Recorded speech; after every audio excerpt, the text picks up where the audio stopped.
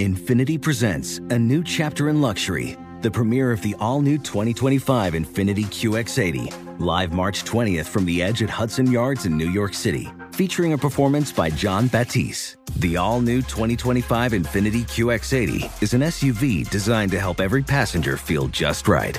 Be the first to see it March 20th at 7 p.m. Eastern, only on iHeartRadio's YouTube channel. Save the date at new-QX80.com. Don't miss it.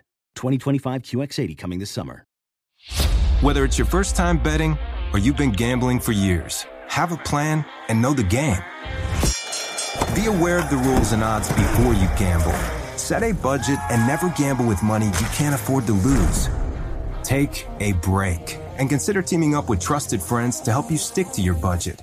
Remember, if you or a loved one has a gambling problem, call 1-800-GAMBLER 24/7 or go to helpmygamblingproblem.org for free confidential services.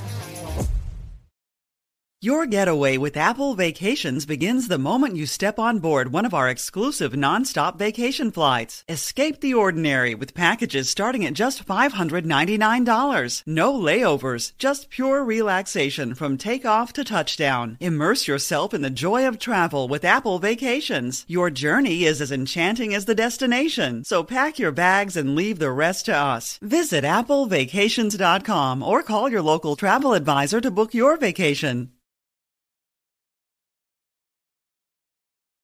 When I was taking the pain meds, I realized that I was able to talk and I could do things that I wouldn't do. So I got addicted to pain meds and then illegal drugs, substances, alcohol. But I was a functioning substance abuser. Got through college, I had a job, and at some point I was going down, and at some point I just hit my spiritual rock bottom where I couldn't keep doing what I was doing and I could not do it. And I found myself getting high off heroin a couple of times a day just to not be dope sick, and I was drinking. And so finally, I got to a point where I couldn't stop and I couldn't keep going.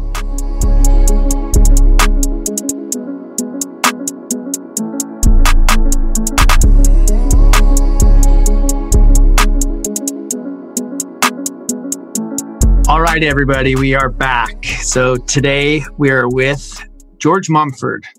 Little intro on George Mumford. So Michael Jordan credits George Mumford with the transformation of on-court leadership of the Chicago Bulls and helping them lead to 6 NBA national championships. Widely thought of as Phil Jackson's secret weapon, Mumford has also worked with Kobe Bryant, Shaquille O'Neal, Clint Dempsey, Olympic silver medalist Sasha Cohen, and many others. And I think most importantly, I read The Mindful Athlete, which he is the author of, which was like a life-changing book for myself. And he's here with us today, and we're very grateful to have him on our Comeback Stories podcast. So welcome. Welcome, George. Thank you. So there's one thing, and I keep forgetting, I have to correct one thing, though. I started working with the Bulls after their first repeat. So I've been involved with working with Phil with 8 NBA championships, but if I added those 3, that would be 11. So wow. The 3 before, the first 3 happened before I got there. Actually, it's interesting just to share a little bit about that. At the time, I was working at the UMass Medical Center in the Department of Preventive Behavioral Medicine and what we call the Stress Reduction and Relaxation Program. Now it's called the Center for Mindfulness, so that's what it was renamed. But at that time, and so Phil used to do this program at Omega Institute, which is in Rhinebeck, New York, called Beyond Basketball. It was a fundraiser for his teammate from the Knicks, Eddie Mass. He died of a heart attack playing basketball. And so it was a fundraiser for his family and that sort of thing. And so he used to do that every summer. And my friends and bosses from John Kabat-Zinn and Saki Santorelli, they were my bosses at UMass Medical Center. And they used to do a training program for social workers and clinicians at the same site at the same time. So they got to talking, and Phil's wife at the time, June, said that Phil wanted to bring somebody in to help the team deal with the stress of success. And so they were looking at things and said, well, who's this guy? And they said, well, yeah, he works at Prison Project, but he roomed with Dr. J in college and whatever. He said, okay, that's who we want. We want him to come in because he can talk to the guys, and he's been around elite performers before, so he'll be fine. And that's how I came about. But it wasn't because they were trying to get over the hump. They were trying to get to the next level. And so, but there's mainly Phil's approach of dealing with the whole person. He didn't see them as basketball players. He saw them as part of his family, part of his flock. He grew up, his parents were Pentecostal ministers. It was more like, this is his congregation. And so he's looking after his players, and that's why it worked with us, because he's looking at the whole person. He's not just looking at, it'd be like, I have another friend, his name is Julius Thomas. He was a tight end for 9 years. He played for the Dolphins the last time in Jacksonville. And he and I were talking, and he was sharing about sometimes he'd be trying to talk to the coach and they say, shut up and just play football. How you going to play for somebody like that? So they're basically saying, I want your body, but your mind, your heart, and your spirit, I ain't interested in. So now when you relate to them in that level, you're relating to a thing, not a person. And so I'm going to dovetail into something. I know you're going there, but I'm going to go here before you. So when I got into recovery, I realized that the ism, the alcoholism or the drugism, whatever you want to call it, but we're talking about substance abuse. From my experience, it's a threefold disease at the time: physical, mental, emotional, and spiritual. And I added the emotional component because that's the heart and the relationship, the social part of it. Even though that kind of gets rolled into the mental part, it's really a separate part. So these four aspects of being have to be exercised and developed. And so if I relate to you as a person with a mind, body, heart, and soul, then that's the whole being approach. And I'm not relating with a thing. I'm relating to somebody that mutual benefit, mutual respect. And the idea of, okay, a divine spark. So I'll go there, and I don't know if I have it here, but usually I have a medallion here, and here it is. One of my medallions, my 5th year medallion, but I just celebrated 36 years in July. Amazing. Congrats. Man. Thanks. So you heard of triple triangle, right? Triple post offense for the Chicago Jackson's teams. Well, my triangle offense is recovery, unity, and service. I just want to start off with that because that's how everything got started with me getting clean. Absolutely.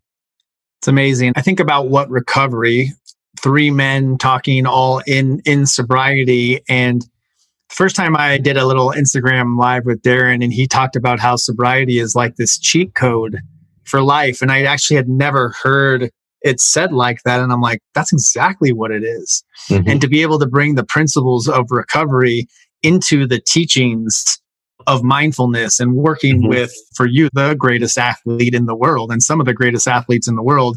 But so much of this, at least for me, the foundation is recovery. And it still blows my mind that my messy past led me to all this. It's the coolest thing ever. Right. And I'm constantly guided by principles. I'm not just out here floating through existence and life anymore. I have a structure to how I want to live, and that program keeps me accountable. It keeps me from being self-centered. It keeps me from just being about all I can gain, but it's more about what I can give and how I can, leave this place better than I came into it. So that's why I think it's just something that just elevates me to another level, because it keeps me in uncomfortable situations instead of just staying in my comfort zone. Yeah. So you just talking about the 12th step, brother. As a result of spiritual awakening, practicing these principles in all our affairs. And so the thing you mentioned, the word principles, what's so exciting about principles, especially if your values are principles, is that principles are universal and they're unique in the sense of they're timeless and self-evident. And so the whole process of mindfulness and self-introspection, or in terms of seeking to understand things, everything has to do with what's true north. And when we're grounded in principles, they don't change. They're universal and they're self-evident. And part of the self-evident part is that it allows us in the space between stimulus and response to make choices in alignment with the feedback that we get, which is the self-evident. When you know that you are living with recovery and the unity and the service, now, because of those principles, they're going to work, whether it's 1984 or 2021. Amazing. Can you tell us a little bit about, this is comeback stories, but just a little bit about what your life was like, or what it was like for you growing up. We always love to start with that one. Yes. So growing up for me, I'll try to keep it simple. I'm an OG now.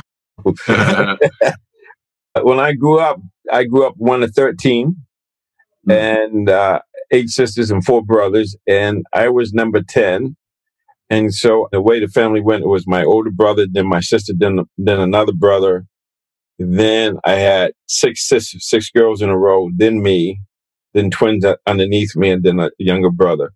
And so my thing was to be seen, not heard. And so it was like, and I can only imagine having all those kids and thinking, okay, here's another one coming along, and I got to take care of him and that sort of thing. So I learned how to cope by living in my own little fantasy world, and I was super sensitive. I could feel things. Like I'd go out in the street, I see a wino on the street, and I would feel devastated. Somebody moved from my block. I felt devastated. I just had these feelings because I had this sensitivity, and I didn't know what to do with it. And when I talked to people about it, they just told me to shut up and man up.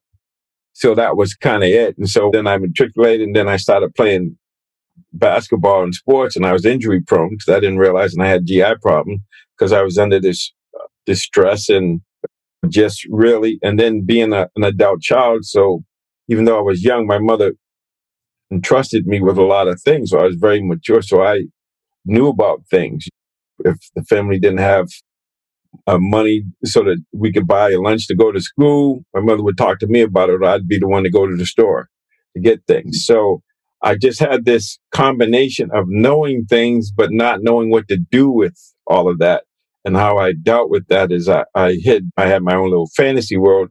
And at the same time, I was told my aunt and uncle used to give me beer before I was walking. Then fast forwarding to college, because I was injury prone, high school and college. And so when I was taking the pain meds, I realized that I was able to talk, and I could do things that I wouldn't do. So I got addicted to pain meds and then illegal drugs, substances, alcohol. But I was a functioning substance abuser. Got through college. I had a job. And at some point, I was going down. And at some point, I just hit my spiritual rock bottom where I couldn't keep doing what I was doing, and I could not do it. And I found myself getting high off heroin a couple of times a day just to not be dope sick. And I was drinking. And so finally, I got to a point where I couldn't stop and I couldn't keep going. So I hit my bottom. And then my friend came over, April Fool's Day, 1984, took me to AA meeting. And I went to AA meeting. My first AA meeting, I had to leave at the break. And I'm introvert. I'm around all these folks. But there was something there that kept me coming back. And even though I continued to use it, I found my way into detox, and I got into 21-day detox. I knew that if I went in detox and got methadone, that would be a problem, because I was actually on methadone for about a year, or maybe it was 6 months to a year. And the methadone made my habit worse. And then I had all of these body aches and stuff like that. So I knew when I went into the detox, the dude that came out of detox had to be different than the dude that went in. And my house was in walking distance from Dorchester detox unit. And I walked home, and it was the first time I saw my house. So it was the first time I was living on life terms without substances. Something you said earlier that struck me was, and I can relate so much, when I would take the pills, I could talk. Yeah. And that was 100% me, or so I thought. So I would take the pills, and it gets to the point where it's not about getting messed up anymore. It's about feeling normal. And I would take the pills, and I could flow. And I was fluid in my words, or I thought I was, but then my mom would remind me that I was slurring my words. So it's so interesting. When you look back, like at childhood or in your younger years, like what was an early memory of pain for you? Like a really painful memory that happened to me, I talk about a lot. I think it was profound, was one of my older sisters was getting married, and my father worked at the railroad during the day, and he was a barber at night, so he had to have 2 jobs. And so for the wedding, I asked him for a certain kind of haircut. We call it cravatas. And he reacted to me and said, "You don't tell me, I tell you." And he gave me a baldy. And I had to go to the wedding with a baldy, totally humiliated, and really not feeling like I could speak, because if I spoke up, I got beat up. So that changed my whole demeanor. And so then I went more inside and really not being willing to ask for what I needed and become self-reliant. That became my strong suit, just not depend on anybody. When I got old enough, I started paying the barber to cut my hair. I didn't let my father cut my hair. We love hearing these stories because it's trauma is trauma, whether it's watching a neighbor move away, it's like the impact that it has on us, or having your father making you have a bald cut, what that does to us and how it shapes every decision moving forward in our lives without self-awareness, without doing the work. And I think when we enter into recovery, we get streamlined into this work, whether we never see a therapist or we get therapy plus the 12 steps, and it allows us to really identify the source or the root of the pain, dig it out and start to heal ourselves. And it's powerful. I just love hearing different stories of what pain looked like or felt like for individuals, because it's all different, but it's actually what connects us all, and it's part of the shared human experience. Yes. And it's interesting because looking back on it now, I can look back at it with kinder eyes and realize that my father was doing to me what he was taught. And on some level, growing up in Boston, being Black, African American, it wasn't safe to speak up. My father grew up in Alabama, so definitely wasn't safe to grow up where he came from. So in a weird way, he was trying to protect me. Yep. One of the greatest things I heard when I was starting my recovery journey is that people are doing the best they can with what they have. That's and right. What they have may not be the sharpest skills, or they may not be their best self at their particular time, but they're not inherently trying to do wrong or trying to force pain upon you. They're just trying to do the best that they can. Like you said, your father was trying to protect you. And we naturally want to take that personally or assume that they were out to get us. But as we grow on and as we, get more tools in our toolkit, we see that they weren't trying to hurt us. And that's how we can start to develop peace in our lives. So I can definitely relate to that. Yeah, that's why seeking to understand in the prayer of St. Francis is really important. Seeking to understand rather than be understood and that sort of thing. So it's like an inverse thing is the best way to help yourself is to help somebody else. And of course, the tradition is predicated on helping another sick and suffering. And I expand that to all beings, not just the people that have the substance abuse, but all beings, if I can be a service. And once again, that service with my recovery and the mindset of unity, then I can serve. But unity doesn't mean just coming to a compromise with someone where I'm going to violate my principles, which happen to be, my values happen to be principles. I can't violate those. Who would you say was your first real teacher? That's interesting. Maybe my grandmother. And I think about it in those days. Back then, I didn't really understand it. But whenever I had a birthday, she would give me a birthday card. And she wouldn't put George on there. She would put Master George. Master. Because they were sharecroppers. And so she was imparting to me that you are a master. You're not a slave.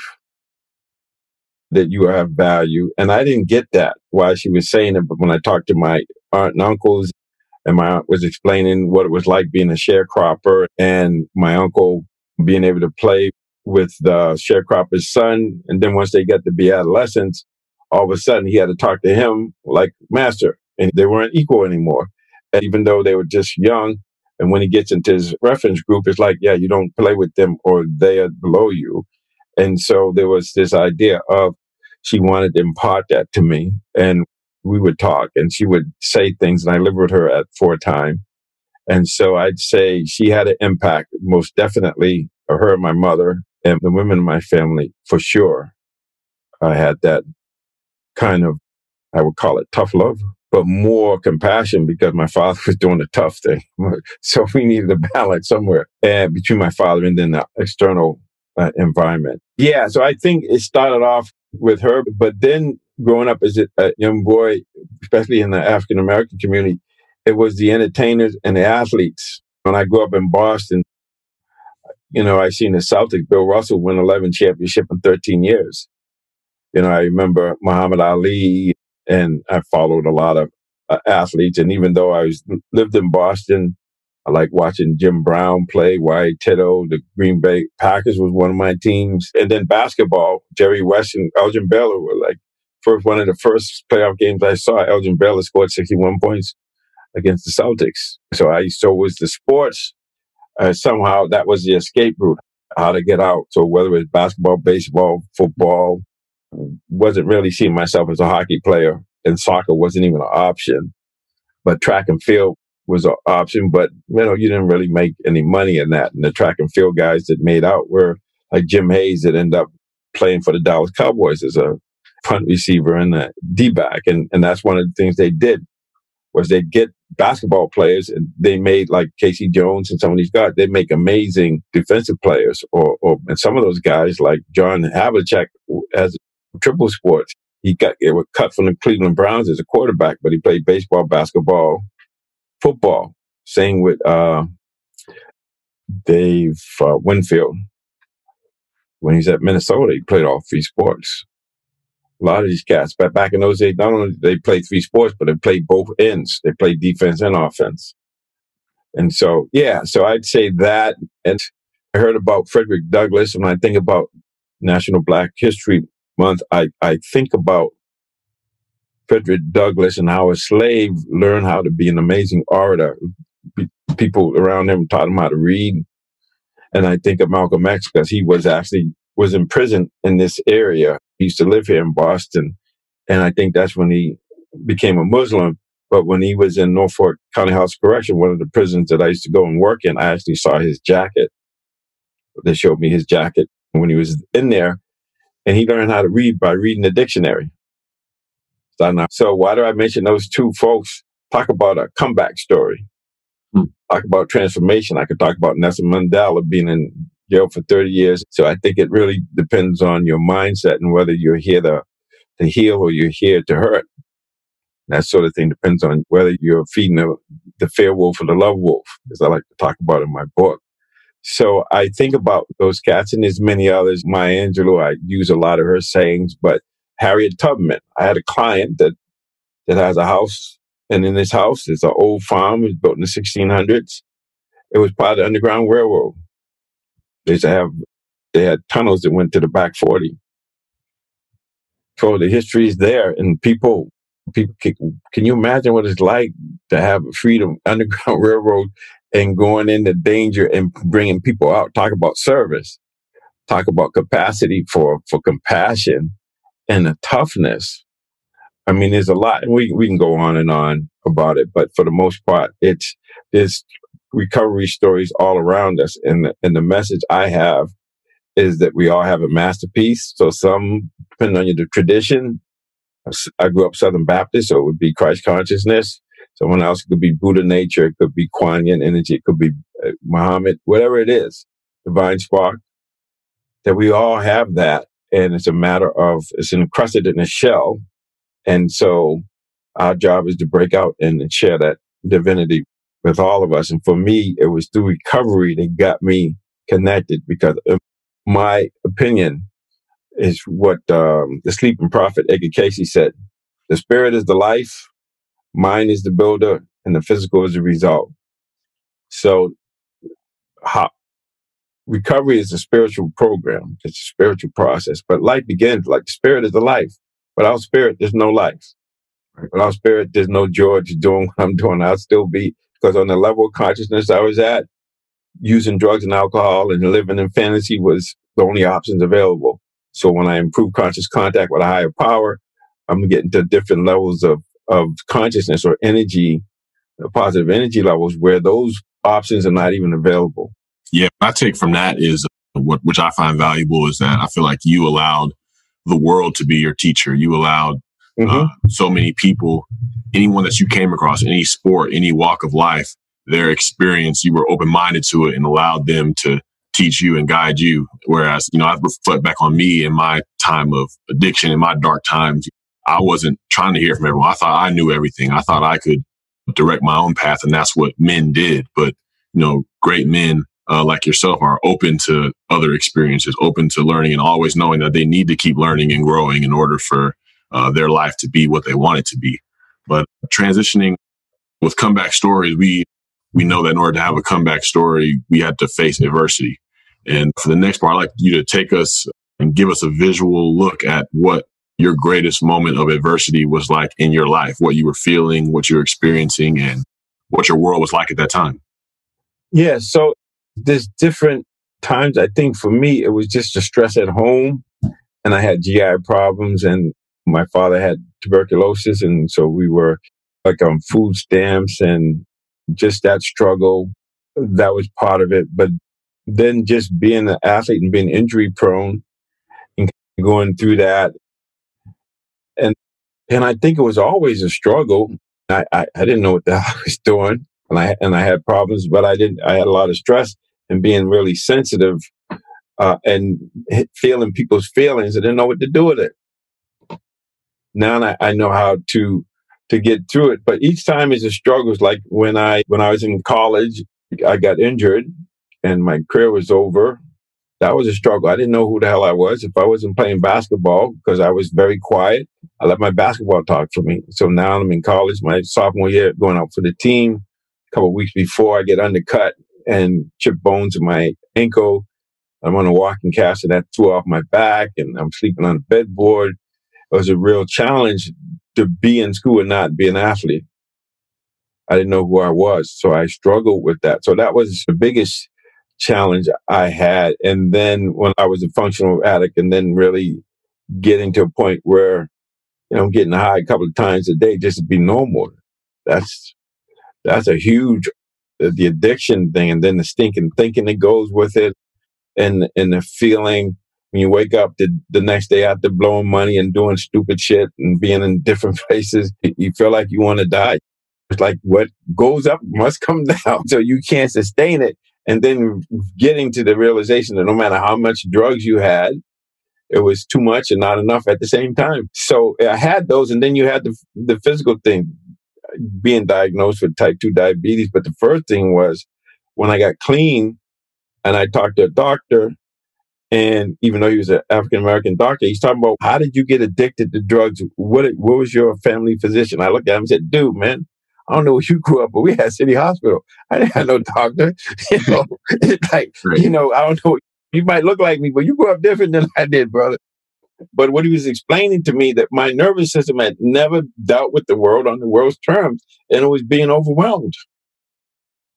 It was being overwhelmed. So I had to adjust. So when I got into learning how to manage stress, about the mind-body process, now I could start to work with how to deal with stress and know the difference between distress and eustress, which is a positive stress, like I'm here and I want to get there, and how to deal with that. So pain is motivated. I had chronic pain. When I got clean, the first thing I noticed, I had chronic pain that I had to deal with, and I couldn't take drugs. So that's how I got into meditation and mindfulness and yoga and taichi and all of that stuff, because I had to find an alternative method, and I had to overcome this mind and body division that I had, and realize that the mind and body can work together. And once I talked about the physical, mental, and emotional, so recovery gave me a roadmap to connecting with spirit or connecting to a power source, and at the same time understanding that I had to deal with myself physically, mentally, and spiritually, and then I added emotionally. Because once I got clean and everything, then was relationship. I keep getting into these, what I call never push-pull, never-ending relationships. They get close, they push you away, and push-pull. And I had to look at that and say, okay, so instead of this being a curse, it's an opportunity for me to learn how to be with myself and how to be with another person, and this mutual benefit, mutual respect, but not take each other hostage. Yeah, I would say one of the things that jumped out to me was you wanted to feel normal. I wanted to feel normal as well. But I want to ask you, how did you shift from wanting to be normal to being a part of something that the world wasn't necessarily doing or a part of? Like, you were one of the leaders on that mindfulness front. Talk to the people about how you went from being normal, wanting to be normal, to leading this new charge. And it's not normal. It's abnormal to people. Yes. So for me, it was the chronic pain and learning how to deal with life on life's terms, and understanding that there was a way of life. So recovery opened me up to all the other things. But then what I noticed, because being really sensitive, there's a still small voice we have inside that's easily drowned out. I started meditating and listening to that voice, and I had this need to be intellectually stimulated. And so over the last 36 years, I've averaged over a book a week. And just studying stuff, I just knew. And then I knew maybe part of it came from the recovery. Like, the only way I can keep this is to give it away. And the best way to learn something is to teach. So I let that. So now I see it as pursuing excellence and wisdom. And then it took me a couple of decades to figure out I had to add with grace and ease, because I still had that warrior mentality pushing through. Lone warrior, I got to get this done. Instead of realizing slow motion gets you there quicker. And it's like yang and intention. I have the intent strong, but then the process is more soft. It's more like water. And it's more like having the how. I talk about the how of the program. Honest, open, and willing. And sometimes willing to be willing. And so all that stuff came together, and it just was clear to me, this is why I was here. I need to be me. And this feels good for me to say, I did this. So I got very interested in motivation, how people get motivated to overcome addictions, and nonverbal communication. I want to be able to hear what people are really communicating, because only 7% of the communication is the words. The other 93% is tonality and body language. And so, and I was working in a detox at the time, and I'd have clients that 21 days, they were in the same detox I was in.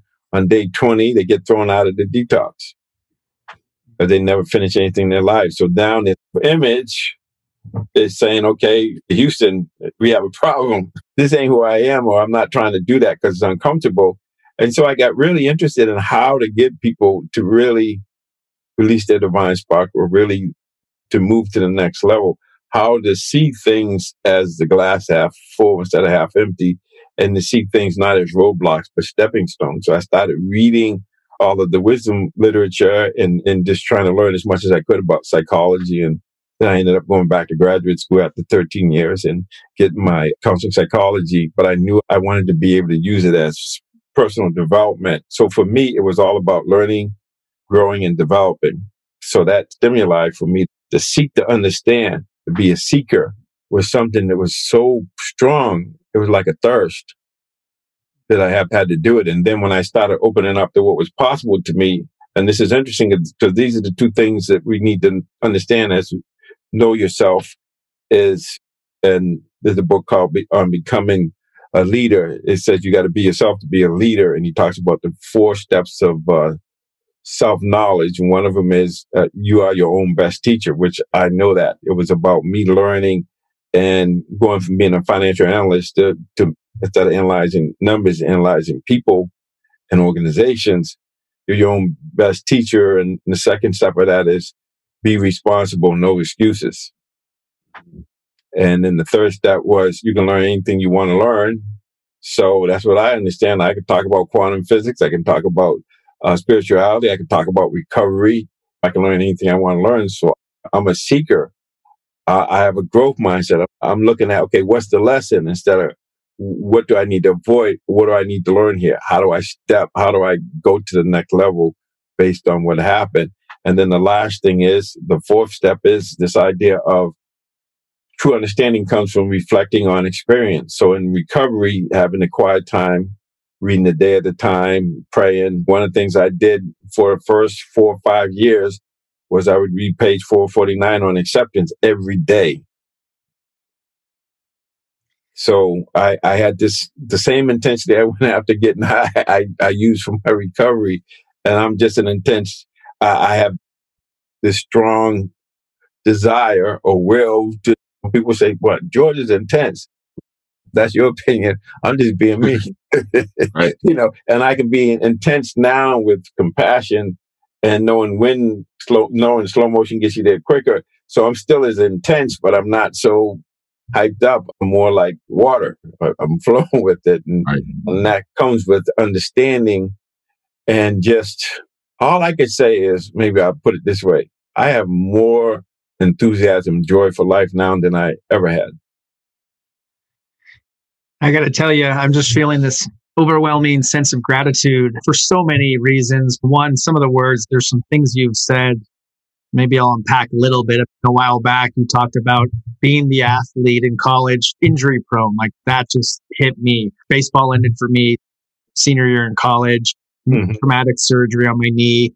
And that losing my purpose, my identity, the only thing I ever knew, almost killed me. Yes. Almost killed me because I didn't know who I was and I had my whole identity wrapped in that.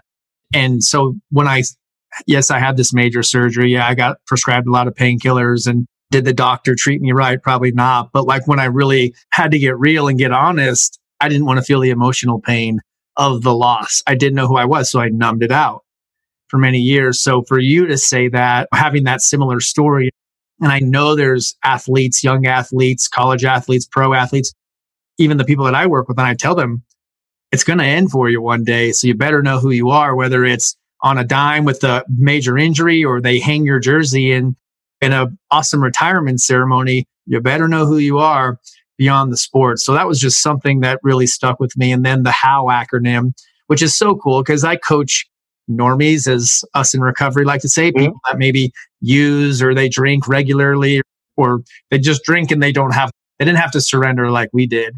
And I use that same acronym for my coaching. If you go all in this coaching program and get honest with yourself first, honest with your coach, be open-minded and be willing, you'll get everything you want out of this. Just go all in on those three. So it's just cool that I can use a nugget from recovery for everybody. Yeah, I'm just so grateful. You were so accessible when I first reached out to you years back when I was doing some work with the Suns and trying to get you involved. And then they just had some coaching changes, and that's what happens. And then things get stalled out. But you've always been so approachable and accessible. And your book, The Mindful Athlete, whether you're an athlete or not, I would say go read this. I think we're all athletes in some term anyways. I just want to tell you how grateful I am for you. And I also want to ask you, what are you grateful for today? What am I grateful for today? I can breathe in and breathe out. I have the non-toothache right now. So what does that mean? That means you don't appreciate the non-toothache until you get a toothache. So it's really more about me being committed to joy now or never. And it's the joy is in the journey. It's like day to day. I'm grateful for the opportunity to be able to share my experience, strength, and hope. I'm really grateful for the fact that people are more open to what I'm talking about, what I'm saying. I've been doing this for 36 years, and most of that time has been on the down low. It's only been in the last 10 years or so that people want to hear what I've been doing so surreptitiously, not because I was afraid, but part of it was people weren't ready for it. They seem to be more ready now. The world seems to be more ready. So I'm grateful that I can still share my experience, strength, and hope. I can still continue to grow and evolve in spite of the fact that my body isn't what it used to be. I can tell you exactly when I used to be able to just jump and do 10 pull-ups. And then one time I get on there and I did 3 and I almost died. Shit changes quick, brother. That's right. What I think. So the idea of noticing, okay, I can get it so I can do my taichi and do all the other stuff and get stronger, and that's fine. But at some point, Father Time's gonna catch up with me. But what Father Time won't catch up with is my mind, is my ability, because that's the only thing I can take with me. All these material things can't go, but what I've developed spiritually, what I've cultivated in terms of a karmic energy, that's going to take me where I need to go. So beyond the body, the spirit is the life. So my spirit is strong. It doesn't matter. Anything else is going to be strong. It's going to be as it should be. And I'm going to be able to embrace getting old, getting sick, and dying. It's going to be, but I'm not going to do it. Oh my God, I'm losing anything. It's like, okay, I'm ready to go because I've done all I could do. It's like, Darren, when you play, you want to be able to lead the field saying, I left everything out there today. I got better today. That's a winner. Not about just winning champ. It's about you knowing that you got better today. The same with you, Donnie. Is okay. So maybe you're not pitching that way, but you're giving people a picture about how to be. So you're still, like Jesus said to one of the brothers, he said, you're a fisher, but I'm going to make you a fisherman. You're a fisherman. So now for you is You were a pitcher, but now you can pitch ideas, you can pitch ways of being to others. You understand what I'm saying? Absolutely. Yeah. And so it's who you're being, because, as I said, one of my role models was Bill Russell, and there was him and John Havlicek were out and about around here in Boston somewhere, and a guy came up to him, Bill Russell, 6'10", "You're a basketball player?" And Bill Russell said, "No." And so when the guy left, Havlicek said, "Russ, why did you tell him you're not a basketball player?" And here's what Russell said: "Because that's what I do. That's not who I am." Mm-hmm. So if you had that, and if I had that, now when we're not playing basketball, baseball, we can say that's what we did. That's not who we are. Right. But this is where the pain comes. We identify with what we do and what we think, what we feel. And it's just events. It's not who we are, because that's going to change.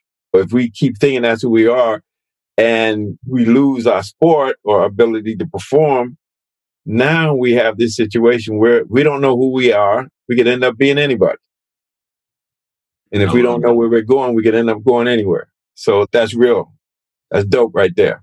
Yeah, yeah. I love how you talked about how Father Time can't touch our minds.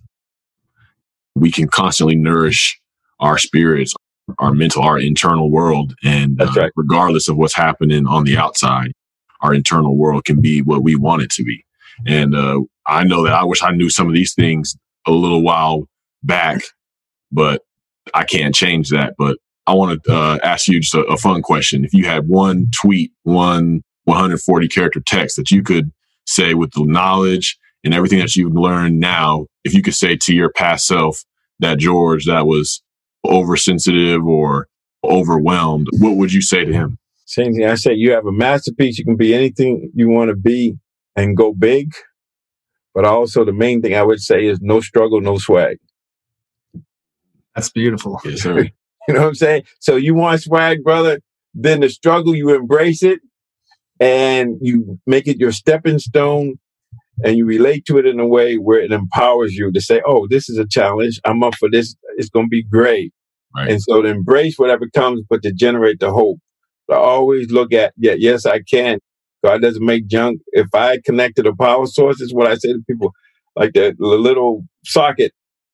So I have a nephew. He's a rabbi, but when he got bar mitzvah, and he's very orthodox, he said to me, "What's your concept of God?" Now that's a setup, right? Because we think we have our own consciousness. We would decide who our higher power is. And I said, his name is Avi. I said, "You do?" I said, "See that plug over there? I just plug into the power source," and he got it. That's what I do. Just plug in. The spirit is the life. So if you are in a spiritual foundation, everything else is going to be fine. I've mentioned your book a couple of times, and a few weeks ago when we connected and I got the book back out and I have it right in front of me, and I'm looking at how basically I'm an underliner and a highlighter, and the whole book is pretty much underlined, but I did pull a few nuggets and I'm hoping maybe you could just touch on them. This is one that's just, I think it really struck a chord with me the first time. And then when I found it and pulled it, I'm like, man, this is just fire. But you said, we all have emotional blueprints that have been laid down since childhood. And it's here that we find the patterns in limited thinking that create our inner obstacles that make it difficult for us to believe in ourselves or to readily see ourselves clearly. These include deep insecurities, subtle self-critical messages, and negative talk under the surface, ready to flare up, trip us up, and validate our unworthiness at the slightest mishap. So needless to say, these belief systems not only create and reinforce our own reality, they also determine a large measure of how we play the game of life, both on and off the court, as well as how easily we can go into flow and experience the zone or not. And man, you can elaborate on that, but that right there to me is just like everything. I have the chills just reading that. Yeah. So in the Bible, it talks about be still and know. So it's really more about becoming an observer of our experience and seeing where we get stuck, where we get caught. So I use the analogy of the two wolves. Now, just to hit you up on my book, I read my book 47 times and I wrote it.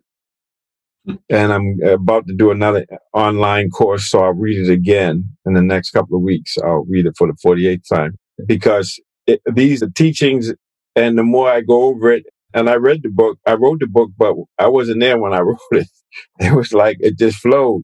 So now you have an experience and you tape it, then you go back and you look at things, you say, oh, look at that. Who said that? That was pretty good. So it's kind of like that. So you understand that there's two wolves. There's the fear wolf and there's the love wolf. And what we tend to do is we tend to repress one or try to get rid of one instead of realizing that to be an integrated self, how to integrate both of them. Because you need the fear wolf, you need the reptilian brain, you need to fight, flight, or freeze. So when you walk across the street and a car comes, you move out of the way instinctively. You're not reflecting on, well, should I move or not? If you snooze, you lose. You think about it like you play. If you think you miss, you're too late. You got to be able to, seeing and the behaving has to be all of a piece without a hair's breath in between. And so you don't get rid of the fear wolf, or you think of the fear wolf as our addiction. It's always going to be there. But if you don't feed it, it stays on the down low, stays in the basement. It can't hurt anybody. But and you feed the love wolf, or you feed the things that, the principles of how do you relate to experience in a way where you not only get better, but you have more peace, more ease, more self-satisfaction because you're fully expressing yourself. So it's that kind of thing, understanding that we have both capacities. Thich Nhat Hanh talks about store consciousness. So they're down on the down low, like the blueprints. And when they express themselves, what they're saying to us is, you got a choice. If you can create space between stimulus and response, you can see how you develop that habit and change it. Don't make yourself wrong, and don't say you have to get rid of it, and don't deny it, because denial and blame are two ways of not taking responsibility. So we own it, no excuses. And what are you going to do with it? So something happens, you get to interpret what it means. So you can interpret it as the worst thing that ever happened, or curse, or you can interpret it as an opportunity. And so we get to do that because 90% of our long-term happiness is predicated on how the nervous system interprets our experience. Not 10%, 90%. So you can interpret something in a way that empowers you, where you connect to higher power. That's why you have a higher power. Can't turn this over. Will is being done, that kingdom is being restored. What does that mean? It doesn't mean I'm quitting or anything. It just means that my job is just doing what I need to do, make the next play, and the results aren't in my hand. But I can intend for the results to be a certain way, and then create that blueprint where I just say, hey, I want to do this, and then get out of the way and let your body express itself.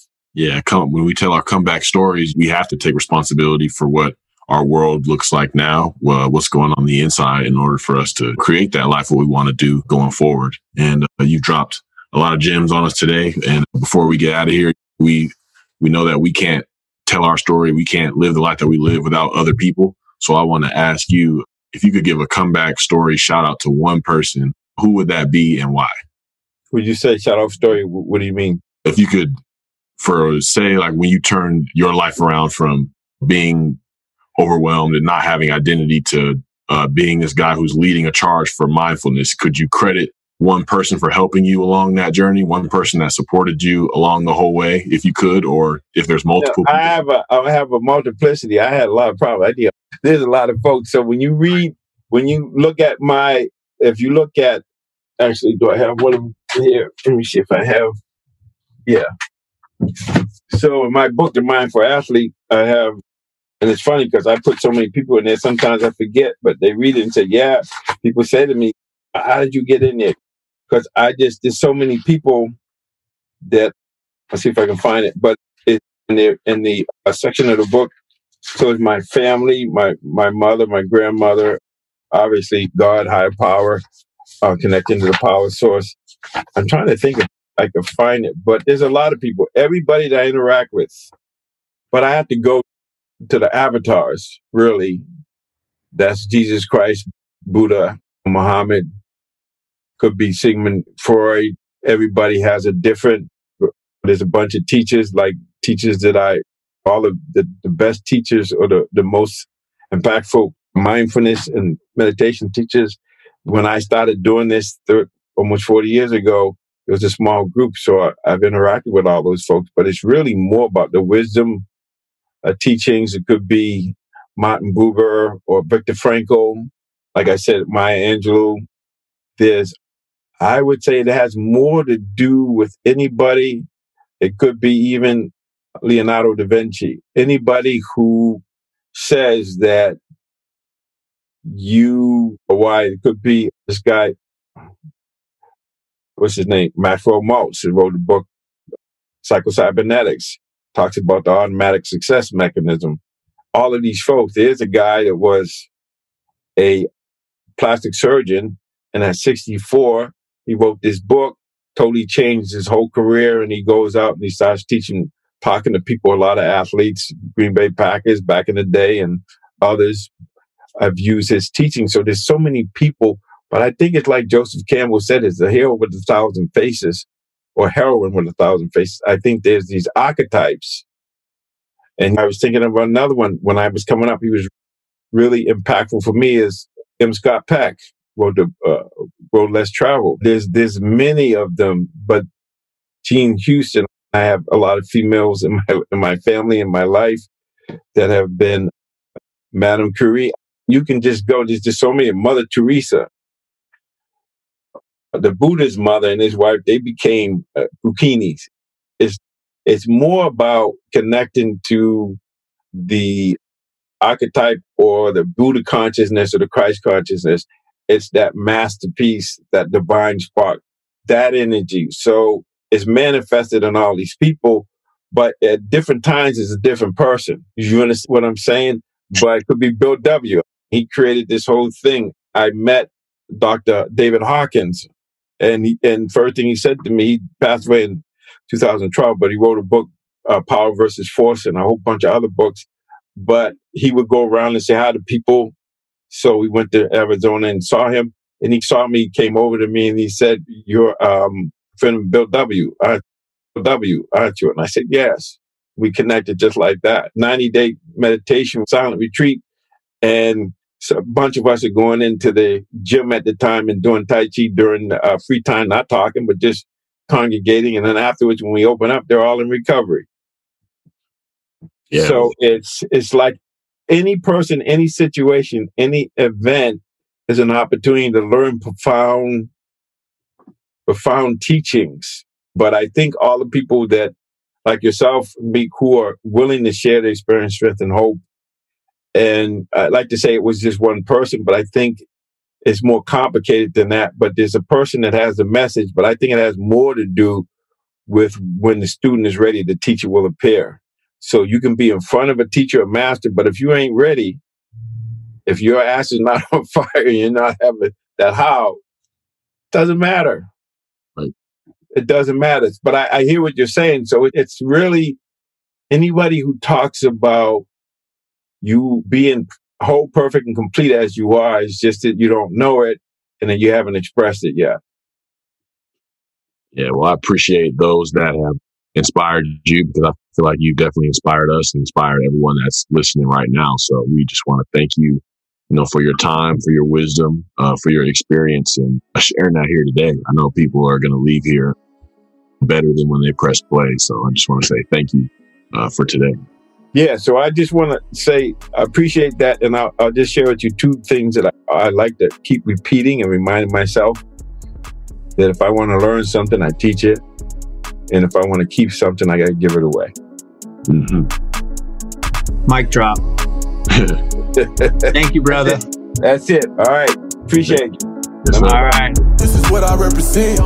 Staying true till I'm 6 down. It might take a little bit, but every king's gonna get crowned.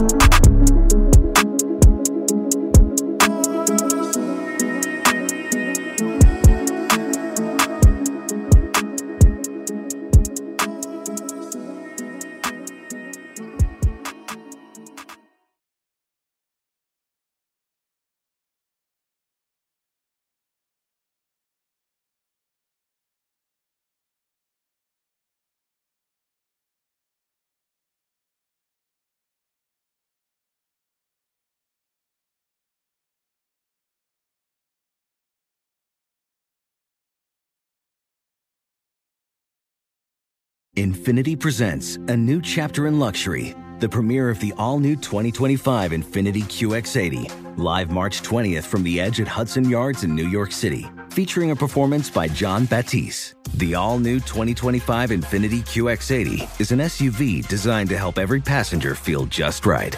Be the first to see it March 20th at 7 p.m. Eastern, only on iHeartRadio's YouTube channel. Save the date at new-QX80.com. Don't miss it. 2025 QX80 coming this summer.